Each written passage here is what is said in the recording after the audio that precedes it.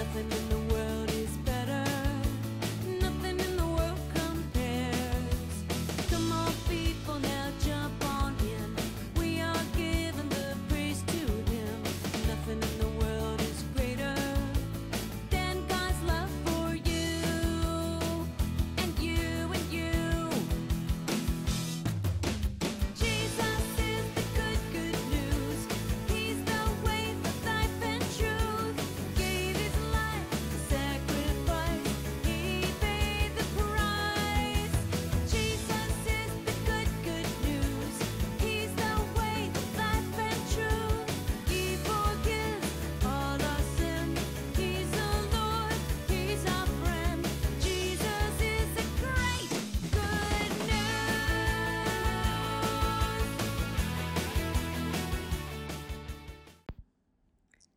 Hello, everyone. This is Miss Janelle, back for another Good News Radio. The past 3 days had been the saddest days of Mary's life. I'm not talking about Mary, the mother of Jesus. I'm talking about a different lady named Mary. Her name was Mary Magdalene. She had been a friend and follower of Jesus. She had followed him faithfully, even up to the day that Jesus had died. As she watched him die, she must have cried and felt so very sad and terrible that Jesus had died. She must have seen the crowd laughing at Jesus and making fun of him. And then it was all over. Jesus had died. Maybe she watched as they placed his body in the tomb and as they sealed it with the stone. Mary must have felt so sad. She must have felt very, very just overcome with grief. Mary probably thought she would never be happy again. But then Sunday morning came. Before the first rays of dawn had ever broken through the dark night, Mary and some other women were on their way to the tomb. They were going to put some spices and some oils on Jesus' body. Now Mary Magdalene, she was a Jewish person, and the custom of the Jews was that they would put perfume and oil and spices on the body of a dead person in order to kind of like respect them as they died. So Mary and some other women were on their way to the tomb to do just that. Mary especially wanted to do this for Jesus to show her love and appreciation for him. Maybe she remembered how kind Jesus had been to her. He really cared about her, and God really cares about you. He loves you so much. Even in the Bible, it says in Jeremiah 31:3, I have loved you with an everlasting love. God is the pure and perfect creator. He is holy. That means he's pure. He's perfect. He's never done anything wrong. There's nothing bad in God. He knows the sinful things you do, but he still chooses to love you. He wants you to believe on his son Jesus, so you can live with him forever in heaven someday. That's how much God cares about you, and he cared for Mary Magdalene too. That's why Mary wanted to show her love and appreciation for him in this special way. Now the women were on their way to the tomb, and it was very early morning. I imagine they must have been walking by very quietly, and maybe one of them finally asked the others, "Who is going to roll away the stone?" I'm sure the women looked at each other as if they were saying to each other, "I'm not strong enough to do that, are you?" Well, I don't think they knew who would move the stone. But when they got to the tomb, what they saw must have made them excited, must have been very surprising to them. The stone was already rolled away. Mary, she saw that the tomb was empty. What happened to Jesus' body? She must have wondered, and she turned and she ran back to the city to tell Jesus' disciples.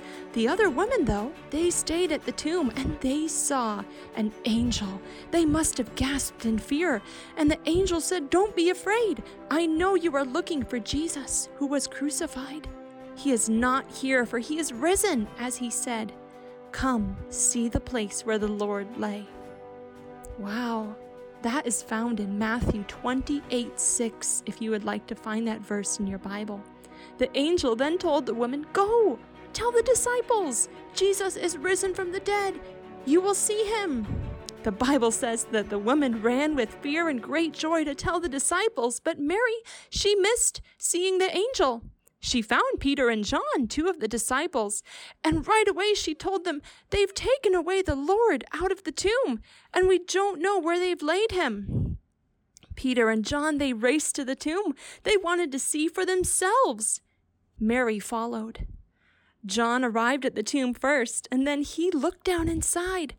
He could see the cloth and the burial clothes, but Jesus wasn't there. Peter arrived and he ran right past John, right into the tomb. He looked closely at the burial clothes and he wondered what had happened. John came into the tomb and he looked at the clothes.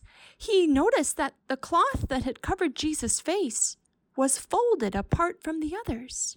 No one would have taken the body and left the grave clothes so neatly in place. It was as if Jesus' body had been there, but then suddenly vanished. That's when John believed. He saw the proof before him that Jesus had truly risen from the dead. Peter and John, they left the tomb, but Mary stayed behind.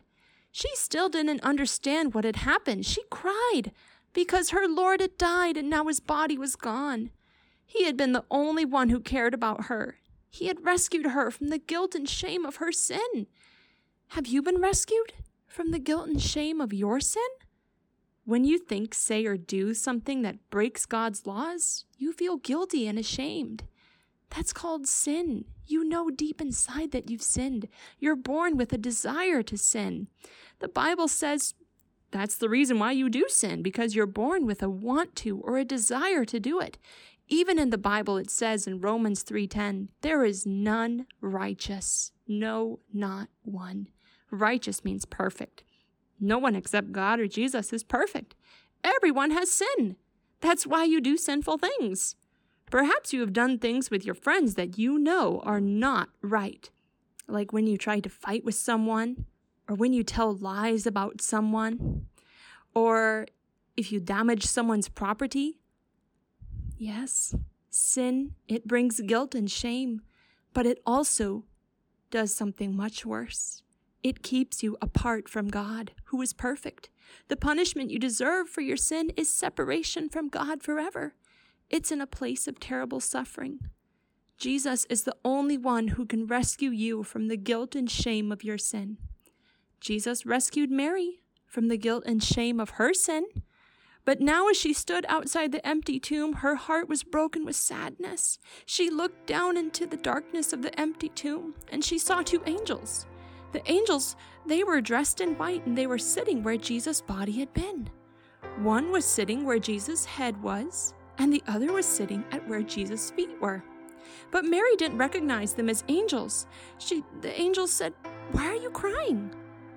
Mary said, "Because they've taken away my Lord, and I don't know where they've laid him."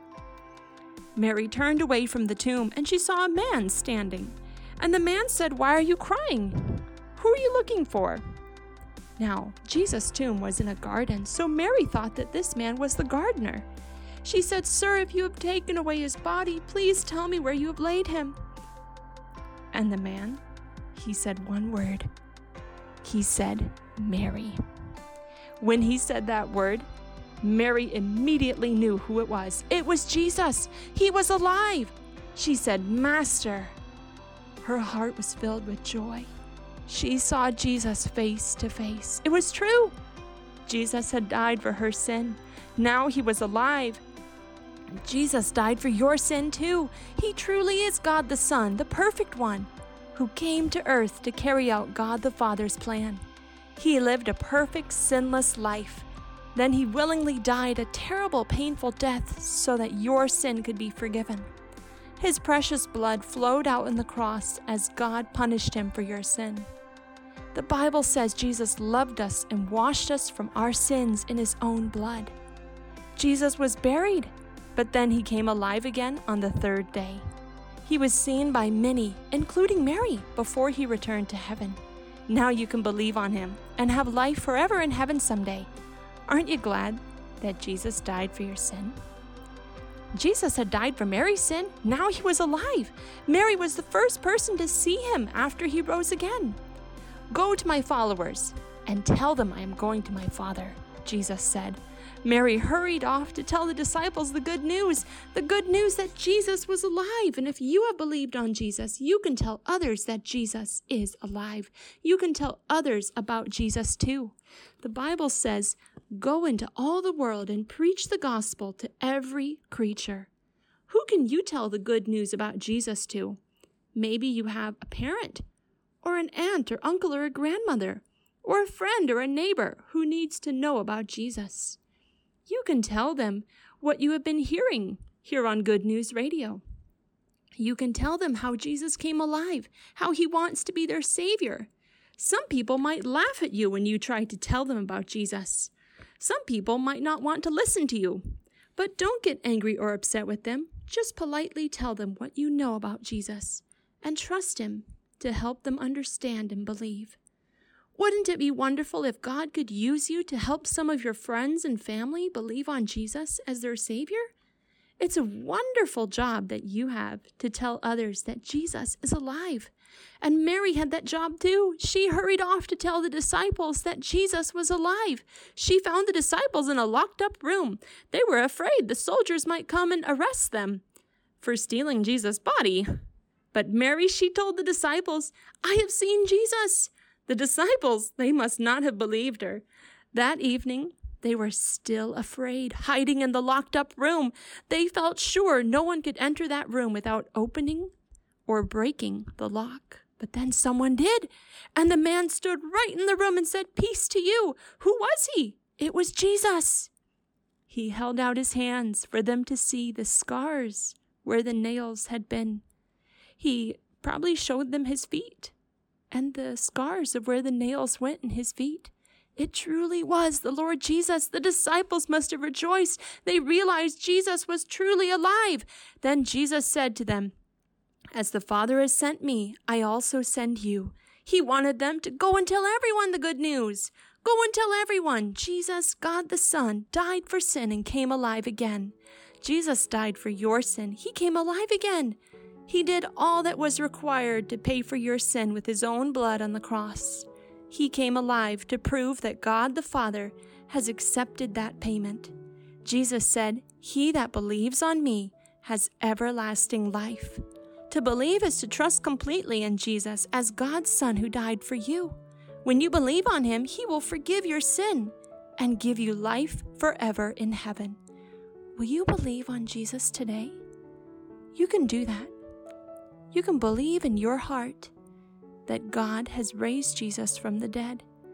You can believe in Jesus that he died for your sin. If you believe in Jesus, it's good to tell Jesus what you believe about him. And you can tell him something like this: "Dear Jesus, I have sinned and I am sorry. Please forgive my sin. I believe you died and rose again. Please make me part of your forever family. In Jesus' name, amen." If you tell Jesus something like that and you truly mean it, he will make you part of his family, and he will give you everlasting life, which is life with him forever, and it continues someday in heaven. That's all for this week. I'll see you next week. Bye.